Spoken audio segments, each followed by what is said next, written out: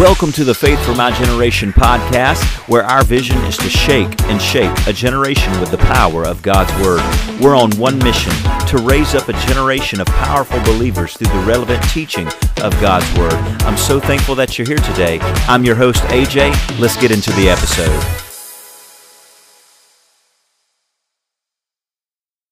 Say, this is my Bible. I am what it says I am. I have what it says I have, and I can do what it says I can do. Today I'll be taught the Word of God. I boldly confess, my mind's alert, my heart's receptive, I'll never be the same. I'm about to receive the indestructible, incorruptible, the ever-living seed, the Word of God. I'll never be the same. Never, never, never. In Jesus' name. If you believe that, why don't you shout amen and turn to 1 Thessalonians chapter 5. I'm going to read a couple verses from 1 Thessalonians chapter 5. We're going to work our way through this passage, and we're going to see some corresponding references and cross-references and chain references and things that connect to it. I hope you understand that the Bible, it's made up of 66 individual books, 1,189 chapters. That's all that I know. Dad memorized how many verses. I hadn't got there yet. But the Bible, even though it's separate books and separate verses and chapters for our purpose of gathering together and studying the Word of God, you understand the whole book is the Word of God. Amen? I want you to say this. Say, my Bible is God's Word to me. There's the connecting factor, isn't it? Some people believe that the Bible is God's Word, but they don't believe it's God's Word to them. And therein lies the problem. You know, when we do these anointed announcements, you like that? John Osteen called them the anointed announcements. Sometimes when I do these anointed announcements, why anointed? Because I want you to take notice when we're giving these announcements. Sometimes I have learned doing the anointed announcements that people, they're locking eyes with me. And I know their ears work. But they think what I'm saying applies to the person sitting beside them. That's called selective hearing, amen? So that's what you got to have. The Word of God, it is anointed, and it's anointed for you. And it's anointed for me.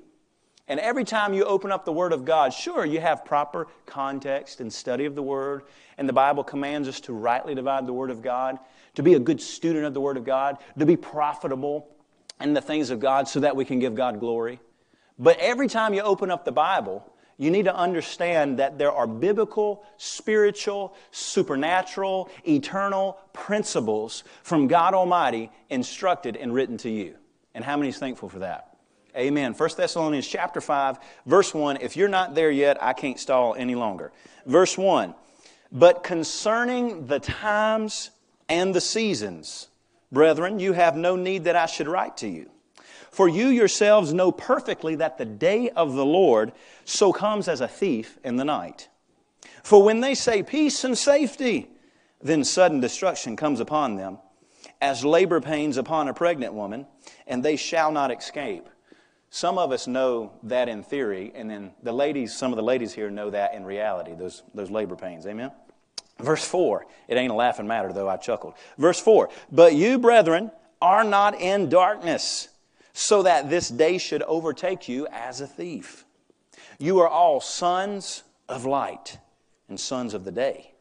And we are not of the night nor of darkness. Verse 6.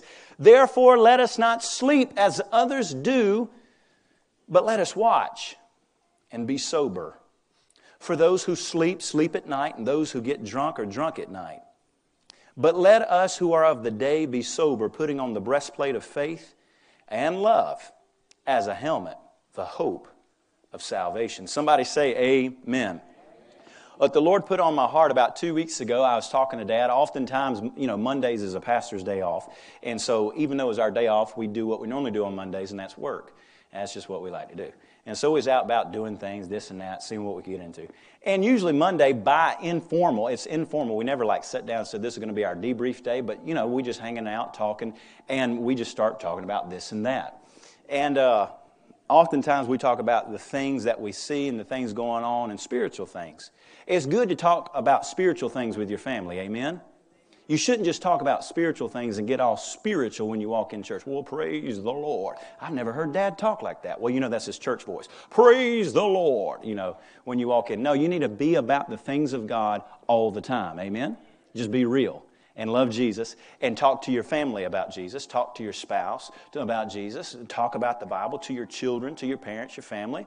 So we were talking, and Dad said, how could this happen? We're talking about things of backsliding and apostasy that we see that is so evident in the day that we're living, especially in our nation. How many is thankful for the truth that the pastor's been presenting the past 4 times he's preached? Amen? Guarding our hearts against false gods. Somebody, see, that's the thing. It may not sell 1 million books. It may not be on the New York Times bestseller, though it may be. The Return of the Gods is. But truth is truth. Amen? And that's what I want. I want truth. I want truth. And so we're talking about that, and he said, how could this be? And I won't take credit for it. I just said it. And then when I said it, I thought, man, that's pretty good. So it must not have been something I could come up with. He said, how could this happen? I said, people are asleep. How can wickedness and ungodliness and deception not creep into a dead world that, 1 John 5, is lying in darkness? The nature of a sinner is to sin. Before you believed on Jesus, you had a sin nature. And you just did what was natural, which was sinning. And we were pretty good at it, weren't we? Yeah, I know. Yeah, we were pretty good at it. And then when we got saved, we got a new nature. That's one of the greatest things you can discover is that you are a new creation in Christ Jesus. Not refurbished. You know, sometimes with technological devices, cell phones, tablets, you can sometimes get a better deal if you buy a refurbished phone or tablet.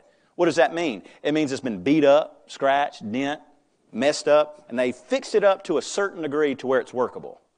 That didn't happen to you when you got saved. You became brand new stock, right out of the box. Yeah, I mean, there's 2 kinds of people when you buy something that has like a screen. There's the kind of people that peel all the plastic off and go at it, or there's people like me that leave the plastic on the screen until it falls off about a year later. Anyone do that, or is that just me? I'll leave it on until it's like, Laura said, why haven't you peeled off this plastic on the screen yet? I'm like, I'm letting it just sit there, because when I peel it off, it's going to be a year old with a brand new screen. You became a brand new creation in Christ Jesus.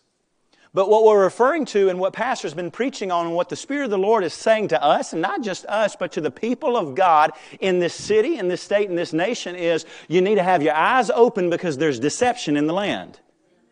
See, the message to the dead in sin is the same message you heard that got you saved. Repent, for now the kingdom of God is at hand. Believe on Jesus and be saved.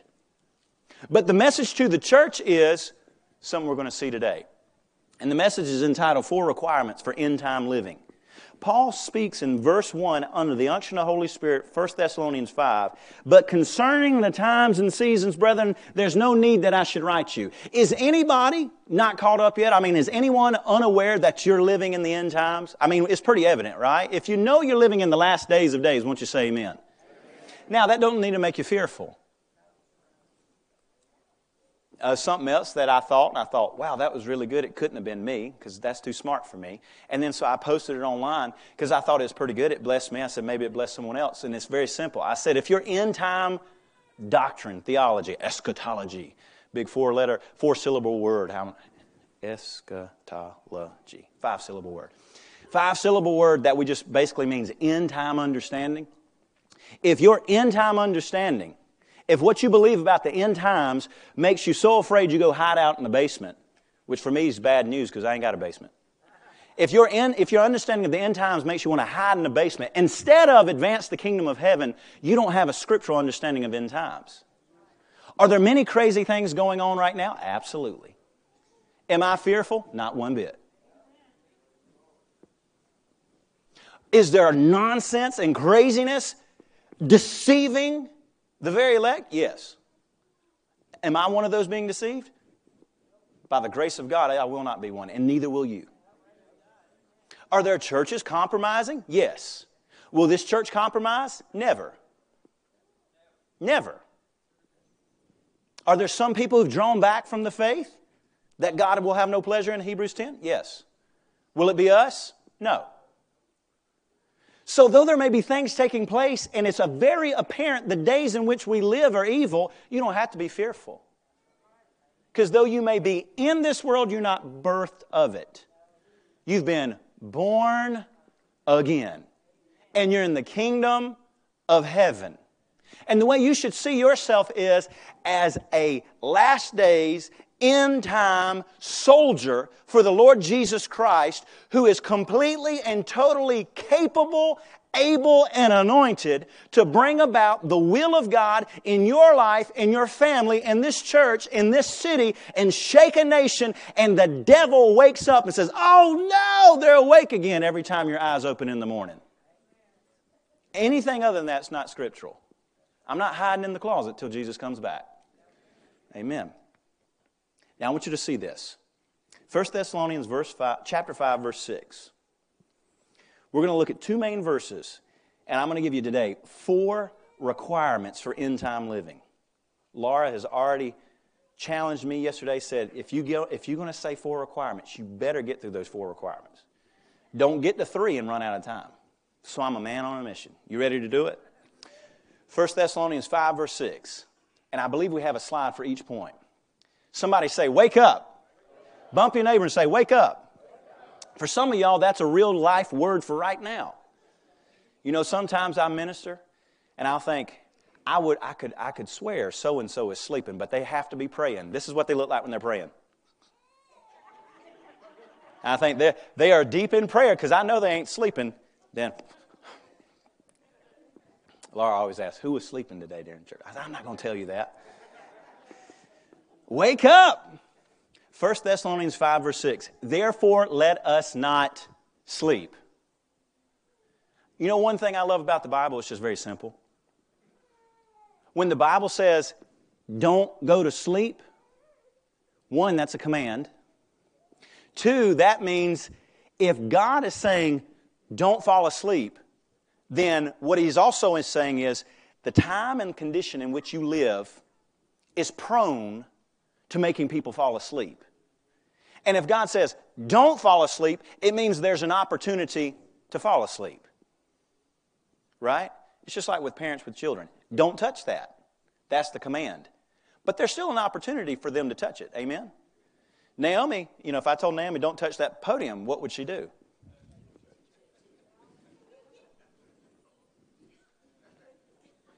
You couldn't put a piece of paper between her and her finger. But she ain't touching it, right? And then she stumbles and touches it, and then we find out what that extra padding is right there. Ooh, and then she cries. Uh-oh. Don't get mad at me. Don't fall asleep. Because the reality is some have fell asleep. Preachers in pulpits and Christians in pews have fallen into sleep, into a deep slumber, and while they have been sleeping, the devil has come in and wreaked havoc. Jesus taught a parable. He has kingdom parables all through the book of Matthew. It's amazing, the different gospels, they're all the Word of God, but each gospel has a little bit different light and understanding in the ministry of Jesus.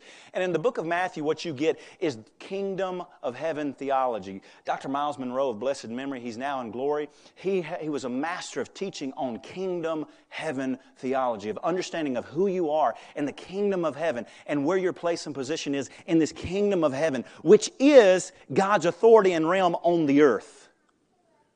And one of the kingdom of heaven parables that Jesus taught was when a good master went out and he went and his servants went out and planted a big old field full of wheat. They did a good job, a good day's worth of work. Then after a good day's worth of work, what do? You rest and you go to sleep so that you can wake up tomorrow and do it again. And it says, while they were sleeping, a neighbor who hated that master came and sowed tares, weeds. Not marijuana weed, don't get excited, but tares, weeds, thistles. In fact, in the Middle East, in the Holy Land, a particular weed that it was referring to, it looked just like wheat, but it was poisonous. Oh, it looked like the grain that you would grow to make bread. And it looked real good. It looked just like the wheat you wanted to grow. But if you harvest it, ground it up into flour, and then baked bread with it, it was poisonous. I hope you understand, 2 Corinthians chapter 11, it warns us and it tells us this, that Satan is an angel of light. If Satan showed up like cartoons make him out to be, a red guy with horns and a long tail and a pitchfork, nobody would fall for his deceptions. If Satan knocked on your door, Hey there, how you doing? I just want to introduce myself. I'm new to the neighborhood, and my name's Satan, Beelzebub, Lucifer. You can call me any of those things. You know, that old slew serpent, the devil. And I'm here to destroy your life, your marriage, send your children to hell, and make sure you live in anxiety and depression and curse your body with sickness. That sound all right? I'll be beside, the house beside you. Just let me know if you need any of my services. No one's going to fall for it. But deception, it looks like the wheat, but it's poisonous. So how do you know? How do you know what's real and what's true? The Word of God. And you make sure you're wide awake. Jesus taught another kingdom parable. He said this, if you know when a thief is coming, the master of the house won't go to sleep. You know, if a burglar calls up your house phone or your cell phone, says, hey there, I'm planning on just running, The Wet Bandits from the Home Alone. Anyone watch that movie? Of course you've watched it. It's a classic, Home Alone's. The Wet Bandits call up. Hey, yeah, we're going to come by and steal everything you own while you're sleeping tonight, around 2:42 a.m. Just want to let you know, give you a heads up. I'm a thief, but I'm not a liar. I'd hate to, not tell you the truth. What would you do? Well, I'd set an alarm at 2:40, get up, put my slippers on, put my robe on, grab my Winchester pump-action 12-gauge. Hope that doesn't offend anyone, but that's what I'd grab. Walk down the hallway, 2:41, glass of water, get rehydrated. And then, if he told me, I'm going to be coming through the back door of the garage, at 2:42, I would sit at the garage door and point, because you don't aim shotguns. That's why shotguns are great self-defense weapons. You don't aim, you point. General direction. Point it at the door, and when he opens the door, hey, how you doing? You plan on staying for a while, a real long while, or you planning on leaving? And he probably would run faster than Usain Bolt at the Olympics. The point is, if you know when the thief's coming, you don't go to sleep. Now is not the time to sleep. Right now, the time and season that you're living in is not the time to go to sleep. If you fall asleep now, you'll lose it all. Turn with me to Isaiah 29, verse 10. Isaiah 29, verse 10. The prophet Isaiah is speaking to Israel. And there is an immediate direct context concerning the word that he's speaking to Israel. But there's also biblical principle that we can see here. Because the Bible tells us several times, Acts chapter 10, Romans chapter 2, that God's not a respecter of persons. In other words, God doesn't play favorites. And what God desires of you, He desires of someone else. What God hates in the life of someone else, He hates in the life of another person. What He loves in one person's life, He loves in another. And so concerning the things of Israel, what we can see is there is a principle here. What I want you to see is this. I want you to do a checkup today. I want to give you some actual characteristics of what it means to be asleep. And then you need to make an honest assessment by the Holy Ghost. Am I awake? Am I asleep? Or am I kind of like in a daze? Or my eyes peeled wide open, ready? Isaiah 29, verse 10. For the Lord has poured out on you the spirit of deep sleep, and has closed your eyes, namely the prophets, and He has covered your heads, namely the seers. The nation of Israel, having received the Word of God by way of the law and the prophets, had time and time again chosen to forsake the truth of God. When you have the Word of God, you will be held accountable to the knowledge of your Word, the Word of God. It's just that simple. And Israel was given the Word of God through the law and through the prophets. Yet time and time again, they keep going back to sin. They keep going back to, as Pastor's been teaching, these false gods. They keep going back to the gods of Egypt, tradition, and the gods of those people living around them, the Ammonites, Canaanites, Philistines, culture. So you've got three choices. You can either serve tradition. Well, we go to church because Grandma went to church. Well, bless God for Grandma. But I bet Grandma wasn't going to church because her grandmother went. She was going because she had a relationship with Jesus. And you can warm a pew But warming a pew is not the same as having a real fiery relationship with Jesus. Though if you have a real fiery relationship with Jesus, you're going to keep that pew warm. Amen? Have a relationship with Jesus. You can either have a religion of tradition. Well, this is what we do. Well, you know. And AJ speaks too long, and so at 12:05, I'm out of here because that's just what we do. Or you can serve the gods of culture. Well, is it really? Let me tell you something. If this comes across your heart, your mind, it's a sign that you're sleeping.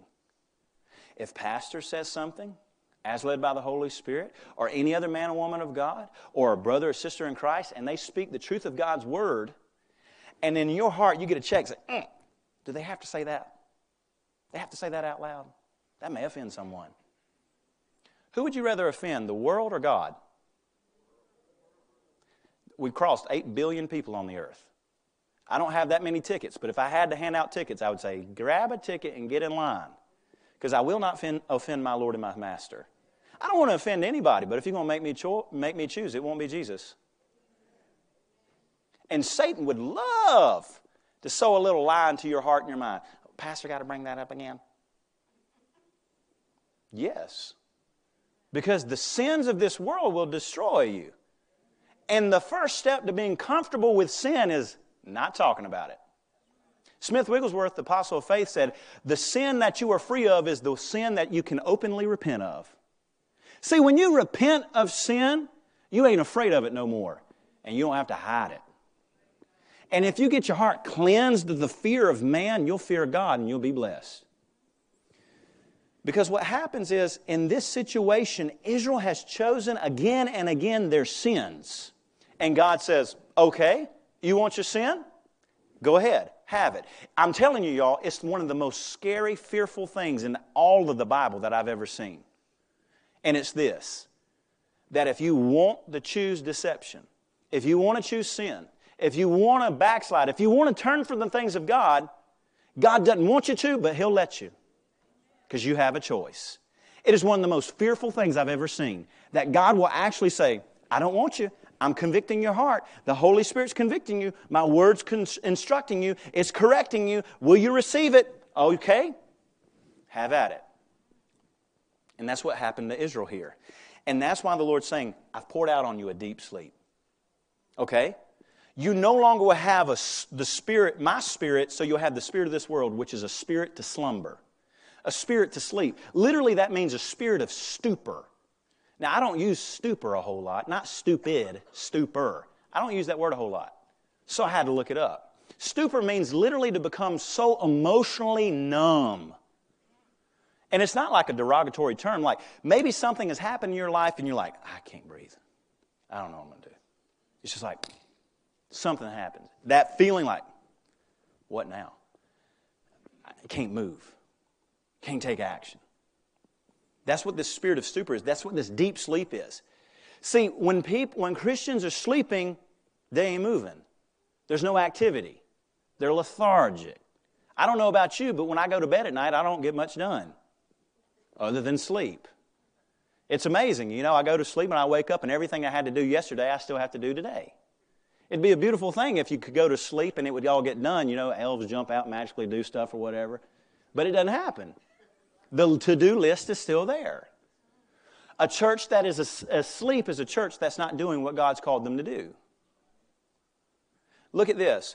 I will give you a spirit of deep sleep and close your eyes. You may be asleep if you have no vision.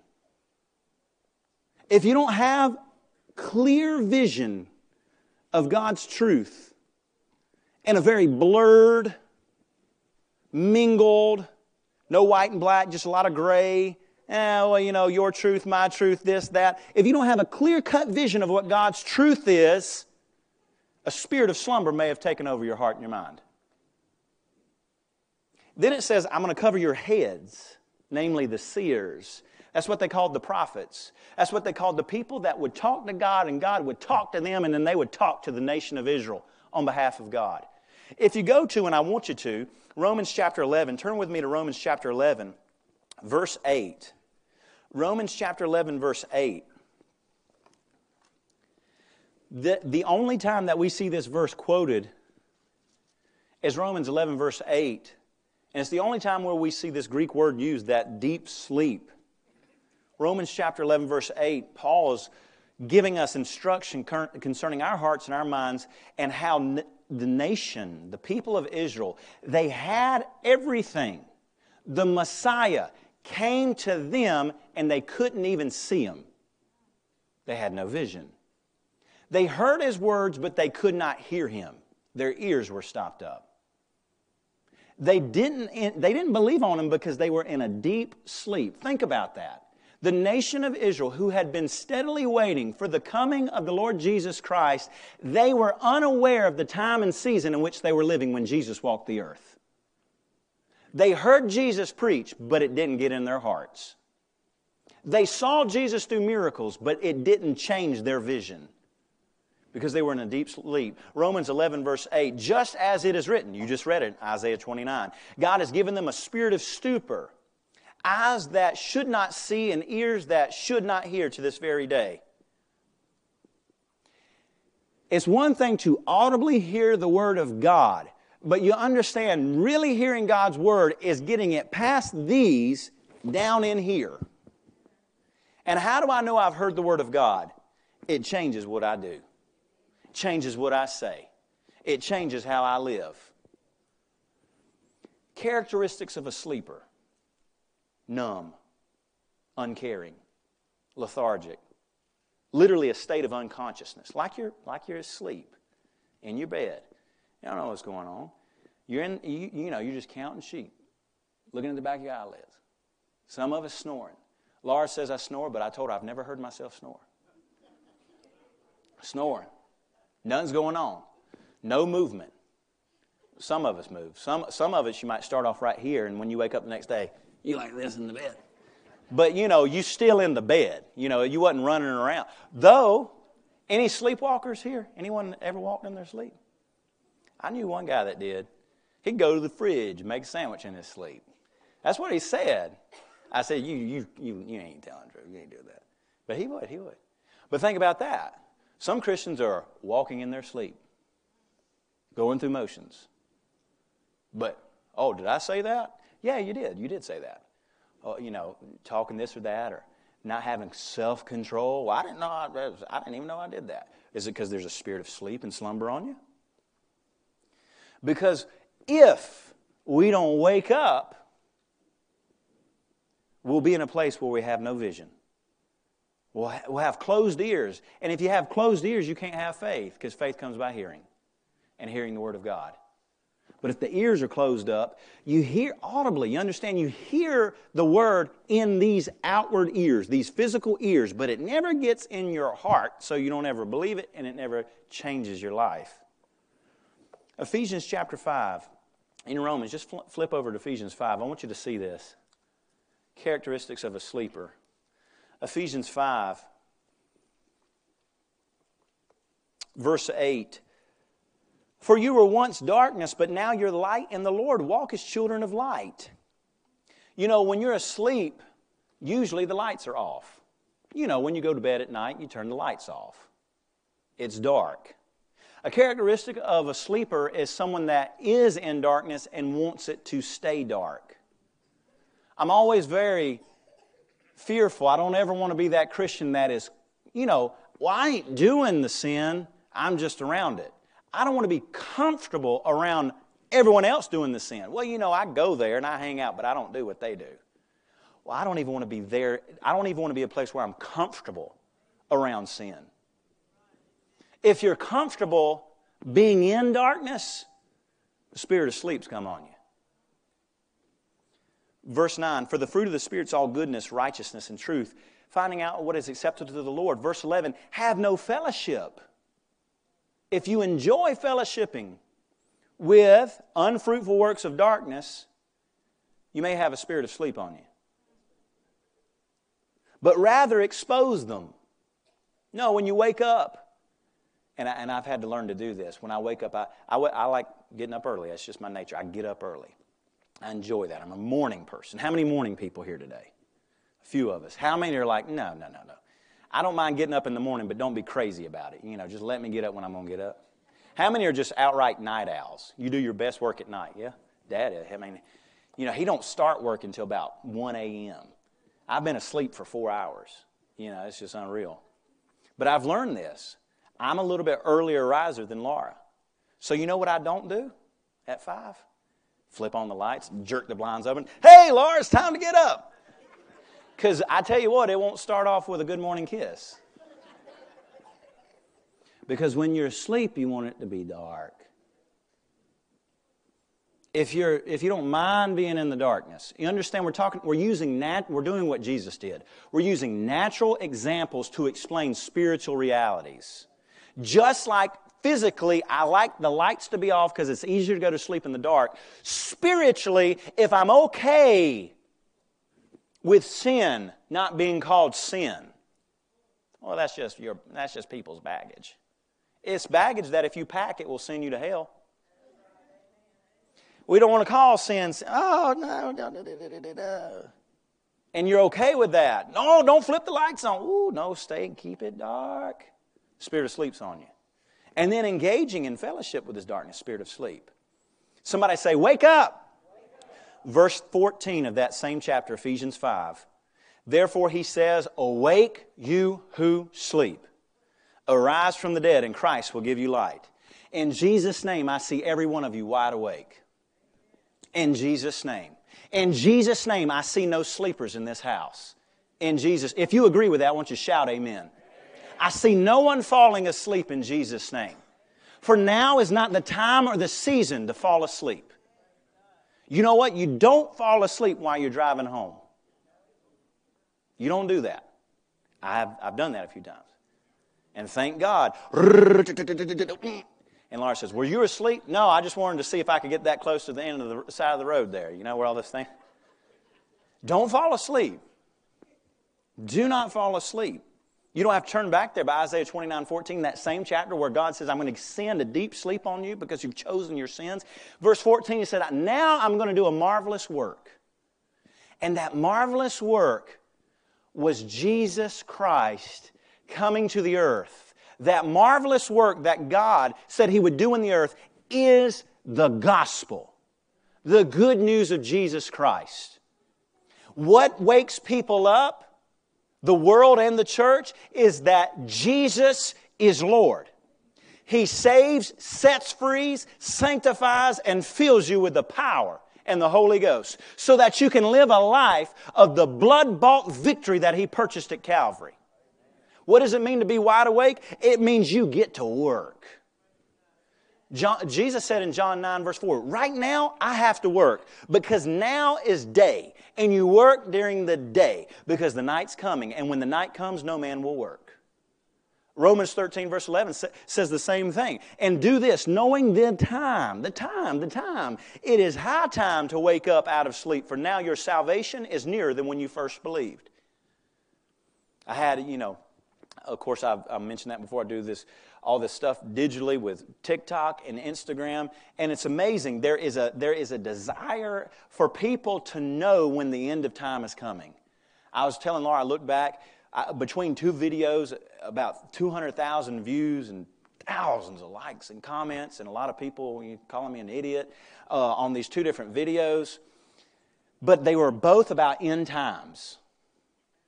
Some people want to know when the end of time is, like you, like me, because we want to know how much time we have left to work. But then some people want to know when the end of time is so they can get right before it's all over.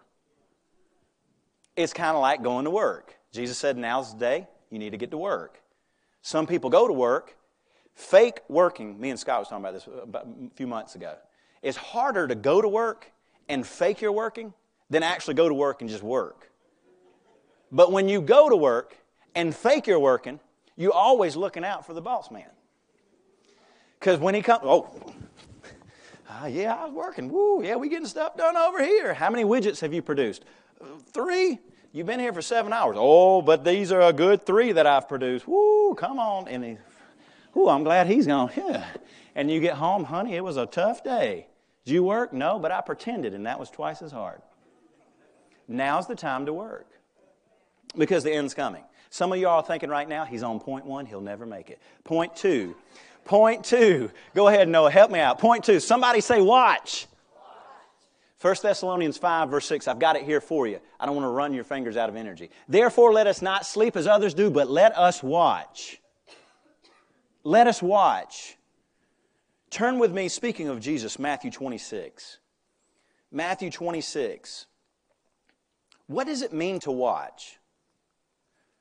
Matthew 26, verse 36.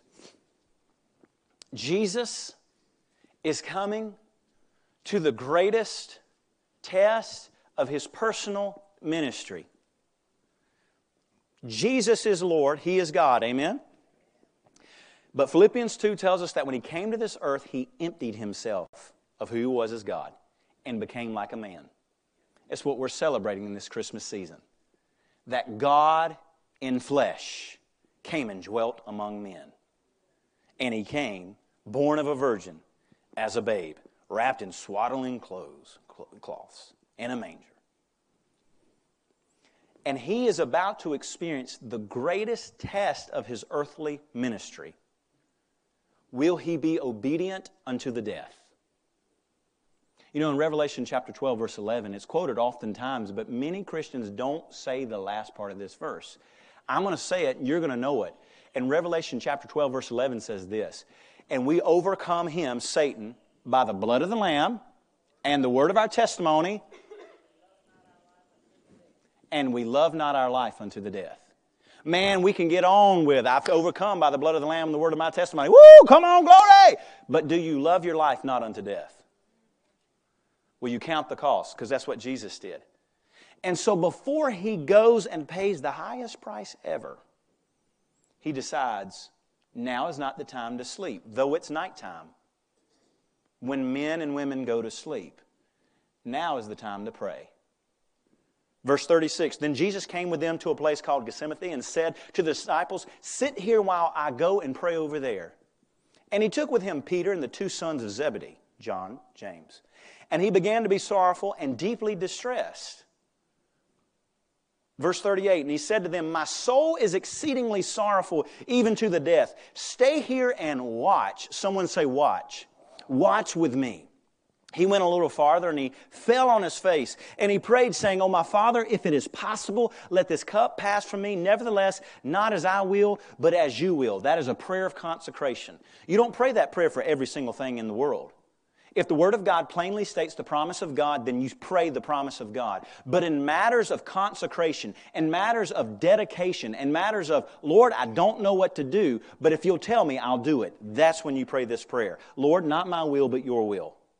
Verse 40, and when He came back to the disciples and found them sleeping, and said to Peter, what? Could you not watch with me 1 hour? Couldn't you watch with me for 1 hour? Verse 41, watch and pray, lest you enter into temptation. The spirit indeed is willing. Here it is. Here is the key to living the overcoming, spirit-filled, spirit-controlled, as R.A. Torrey would say, spirit-controlled life. Here's the key. Knowing that the spirit is willing, but the flesh is weak. In other words, you don't do just what your body says. I want to do this. Get over it. The spirit, my spirit, in line with the Word of God, we're going to do this. Body, you can be quiet and follow in line. Soul, you can be quiet and fall in line. Because we're going to do what God wants us to do. See, it wasn't odd that the disciples were asleep because it was nighttime. It was strange to Jesus that the disciples had fallen asleep because of the night in which they found themselves that a test was coming. Because Jesus wasn't the only one to be tested. Every single disciple was going to be tested. And Jesus said, don't you understand? Right now you're sleeping and you should be praying. And if you'll watch and pray, you won't fall to the temptation which your spirit resists but your flesh wants. If you'll pray when others are sleeping, you can sleep when others begin to emergency pray. That's pretty good. I'm going to say that again. If you're praying when other people are sleeping, you can sleep when other people come. We got to pray. I had a friend, freshest friend. You better pray hard for me, brother. I said, I'm going to pray like I always pray. I don't even know what that means to pray hard. You want me to spit in your face when I pray? You better pray hard. You want me to hock a loogie when I'm doing it? Praise Jesus. You want me to run and slam into the wall? What do you mean pray hard? I'm going to pray the Word of God, and I'm going to believe it and have faith and rejoice and know that God has come to my deliverance and He's going to bring to pass His promises. Jesus knew how to watch because He knew what time it was. He knew that this was the last night before the test came. There are some times where you need to forego sleeping. Now I'm talking in literal language. Your marriage is worth it. The eternal lives of your children is worth it. Your family being in heaven is worth it. Your health and your body's worth it. Your peace is worth it. There may be some time where you say, you know what, I'm just not going to sleep right now. Body wants to. I'm tired. Going to have to get up and go to work just like I do every day because I'm a faithful man. I'm a faithful woman. I honor God. But right now, we're just going to be a little red-eyed. We're going to be a little weary physically, but we're going to pray. Because now it's time to pray. Because look, after this night, there was no time left to pray. When every single one of those disciples, we're going to be with you till the death, Peter, right? I won't let nobody touch you, Jesus. All these suckers, the other 11 disciples, they're going to run away, but I'll be standing. Peter runs and cusses them out while he's running. Because he was sleeping when he was supposed to be watching. He was sleeping when he should have been praying. What do you need to watch for? Temptation. Watch and pray, Matthew 26:41. Watch and pray lest you enter into temptation. Your prayer, the degree that you enter into your prayer life. A little bit of prayer, a little bit of strength. Some prayer, some strength. Much prayer, much strength. It's just that simple. It's too simple. It's so simple that people disregard it.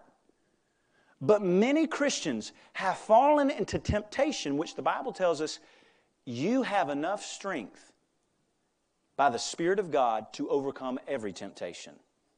Meaning that when we fall to temptation, it wasn't because it's God's fault. It's because I was sleeping instead of watching and praying.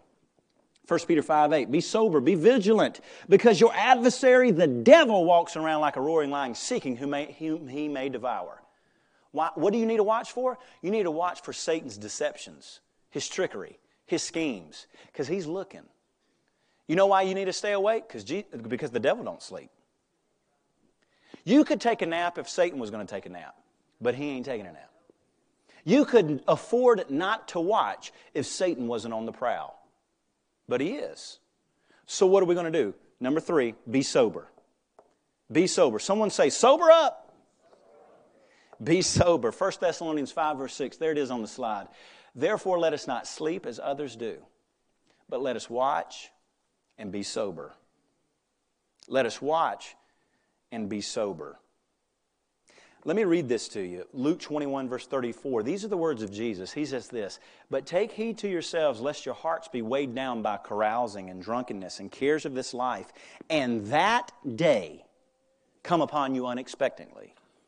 For it will come on as a snare as all those who dwell in the face of the whole earth. Watch therefore and pray, always that you may be counted worthy to escape all the things that will come to pass and stand before the Son of Man. Characteristics of a drunkard. If you're spiritually drunk, you're dull. Just like physical drunkenness. Won't take a show of hands on that one. Amen. But just like physical drunkenness, your sense is dull, and you make bad decisions. You know, some of you can testify. You start drinking and everyone gets prettier. Everybody gets prettier when you start drinking. Maybe. Or everybody becomes an enemy. Some people get mad when they get drunk. Some people become everybody's best friend when they're drunk. In other words, you're unaware of what's going on. You make bad decisions when you're intoxicated. Psalms 20 verse 1, wine is a mocker, strong drink is a brawler, and whoever is led astray by it is not wise. Being spiritually drunk with the deceptions of this age will make you a mockery. It will manipulate your emotions. Isaiah 28:7. But they also who have erred through wine and through intoxicating drink are out of the way. The priest and the prophet, even some people called to ministry, have erred through intoxicating drink. They're swallowed up by wine, and they're out of the way through intoxicating drink. They err. They make bad decisions in their vision, and they stumble in judgment.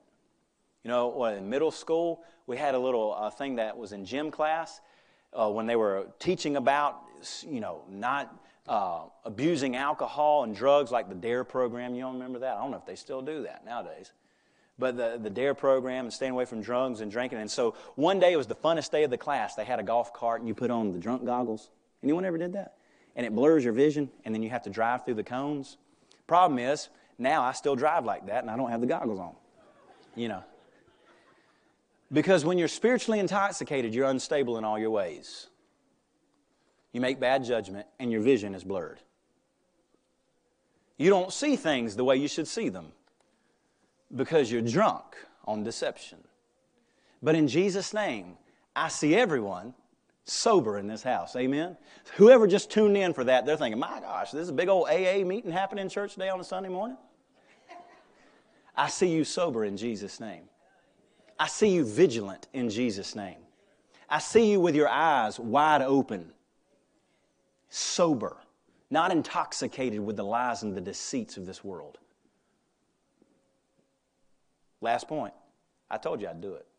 Someone of y'all was making a bet, he'll never make it. You're going to have to pay up now. Number 4, do it for me, Noah. Armor up. Someone say armor up. 1 Thessalonians 5 verse 8. We read it, but it says, putting on the breastplate of faith and love, and as a helmet, the hope of salvation. Romans 13:12.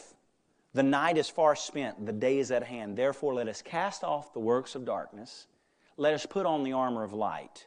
Let us walk properly as in the day, not in revelry, drunkenness, lewdness, lust, strife, or envy, but put on the Lord Jesus Christ and make no provision, no exception, no allotment for the flesh or to fulfill its lusts. I want you to finish with me at 1 Corinthians 15, verse 7 this morning. 1 Corinthians 15, verse 57. Oh, most of y'all probably could say this by memory, but it's the verse after it that I really want you to see. 1 Corinthians 15, verse 57. It's one of those verses we call a runner. You think, what is a runner? It's the one where you read it, it makes you want to run and jump up and shout and give God the glory. 1 Corinthians 15, verse 57. If you know it, read it with me. But thanks be to God who gives us the victory through our Lord Jesus Christ. You have the blood-bought victory. You have the armor of God. The armor of light is in your arsenal. You have the weapons of your warfare, which are mighty for the pulling down of strongholds, which are the deceptions and lies and deceits of Satan. You have the Word of God. The Spirit of the living God has taken up residency in you. It went from being His presence and His power in a place called Jerusalem, the temple, to now I will fill everyone who calls upon my name. What a privilege to carry the power of God. What a privilege to carry the presence of God. But it's not just so you can have armor. You don't just walk around just to have armor for the sake of having armor. Now, I'm shining up my armor. Ooh, I'm sharpening this sword. Do you ever swing that sword, friend? No, I just sharpen it. Oh, no, I just sharpen it. Why do you have the armor of God? Why do you have the sword of the Spirit? Why do you have the Word of God? Why have you been called to go into a deep life of prayer? We're going to talk about more of that coming up in the new year. I've got something very special for you that's going to change your heart and your mind and concerning the things of prayer like never before. But verse 58, why do you have the victory? Why did Jesus purchase the victory? Verse 58, therefore, because you have this victory, my beloved, be steadfast. You've got the victory, so that you will not be shaken by the lies and deceits of this world. You have the victory because you and I ain't going nowhere. They can push, pull, hit, scream, get mad. I'll still be here. Had someone tell me that. You still around doing all this, talking about ministry? I said, I sure am, and when you're gone, I'll still be here. Sometimes I speak before I think. Sometimes it works out, sometimes it doesn't. But that time I thought, that felt pretty good. I'm still looking to see where smart aleck is the 10th gift of the Spirit, but it ain't. I ain't found it yet. But if it ever is, man, I've got a load of it. Be steadfast. You've got armor so that you won't be moved. Steadfast, immovable. Now look, we're not just being planted. I won't move. You can't move because the purpose of not being moved is so that you don't step back. The Bible calls it backsliding. The purpose of being immovable is so that you don't go backwards. The purpose also of being immovable is so that you can go forward. Be steadfast, immovable, always abounding in the work of the Lord, knowing that your labor is not in vain in the Lord. What you're doing for Jesus is not vanity. It's not worthless. The life that you're living, it means something to God. The Word of God being planted in your... When you open up your Bible and read it tomorrow, God sees you doing that. When you commit yourself to pray, God's not ignorant. He knows that you made a choice. Instead of doing something else, now I'm going to pray. I'm going to show that I have my trust in God because I'm going to study His Word and not the news headlines. I'm going to study His Word and not the opinions of man. Instead of wasting my time or doing something else that's not even sinful, it's just whatever. Instead of that, I'm going to pray. The Lord notices that. He sees you doing it. And He says, that's somebody that's armored up. That's someone I can task with building my kingdom. That's someone who's not asleep. That's someone who is watching. That's someone who's not become intoxicated with the lies of this world. That's someone who's ready to fight. Who's ready to fight?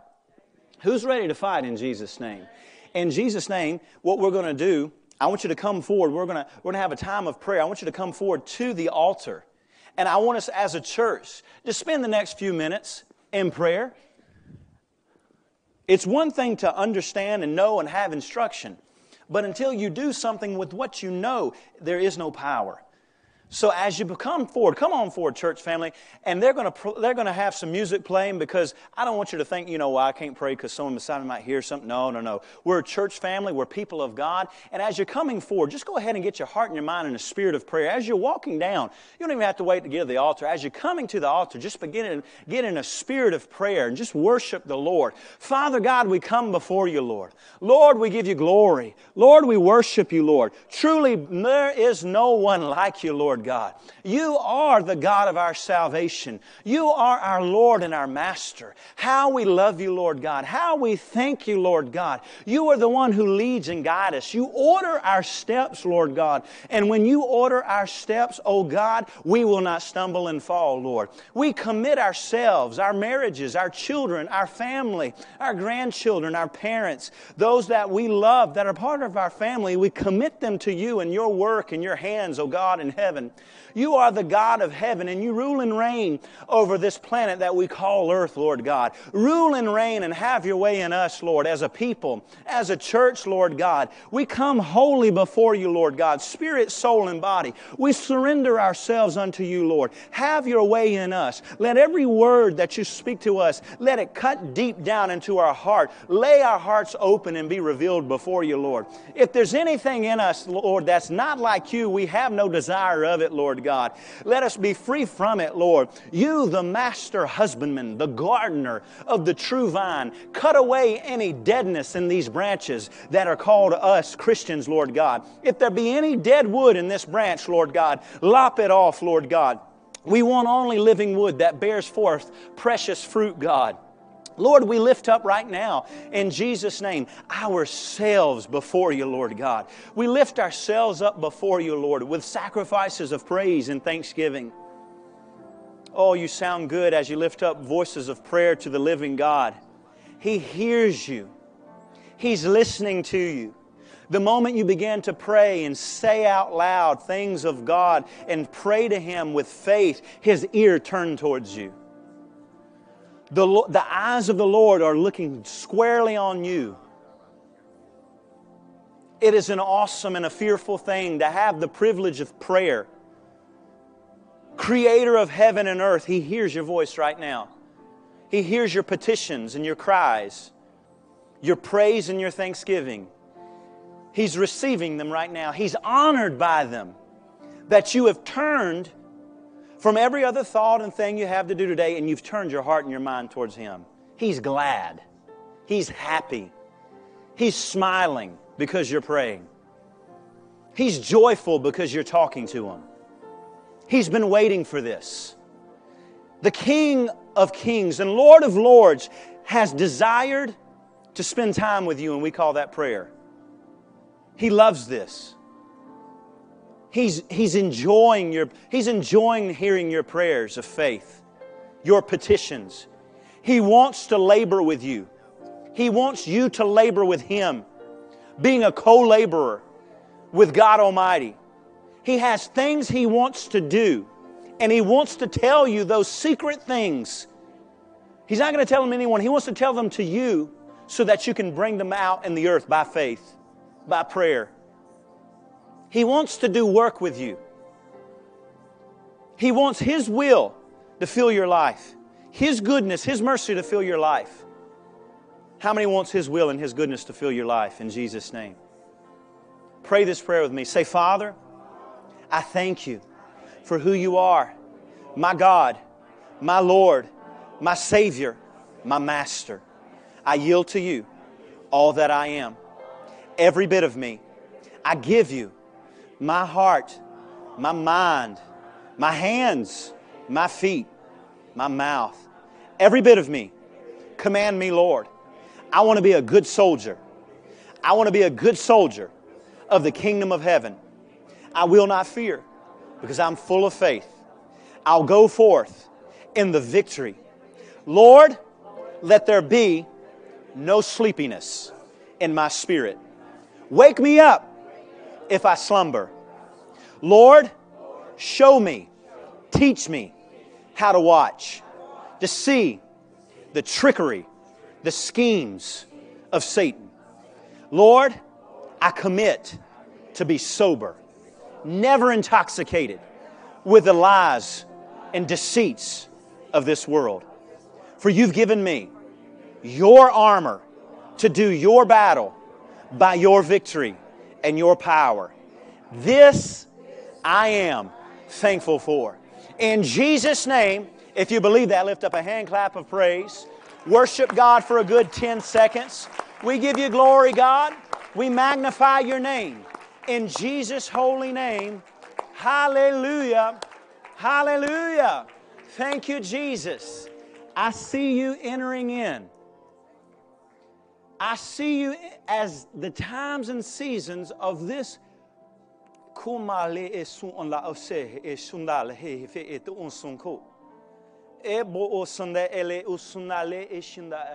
As the world enters into seasons and times of darkness, I see you boldly stepping into seasons of light and greater light. You will not fear or fret, for You have my life and my power. I will instruct you, and I will order your steps, and my steps are sure and do not stumble, for they are pathways in the light.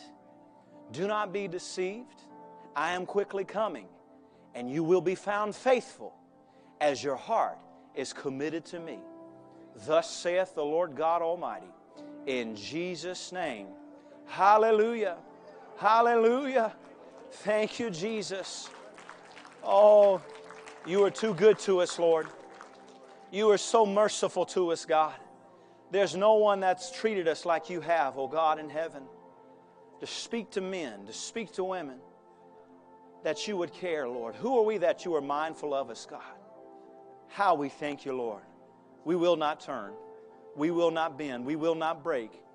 We will be steadfast. we will lead ourselves and our families into the things of God and your righteousness. Oh, holy God, you are a holy God. In Jesus' name.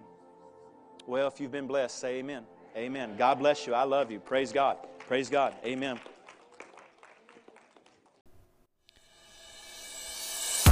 Thanks so much for joining me for this episode of the Faith for My Generation podcast. Remember, every Monday I've got a brand new wake-up call for you, and every Thursday I've got a brand new episode right here on Faith for My Generation podcast. And remember, we are the faithful.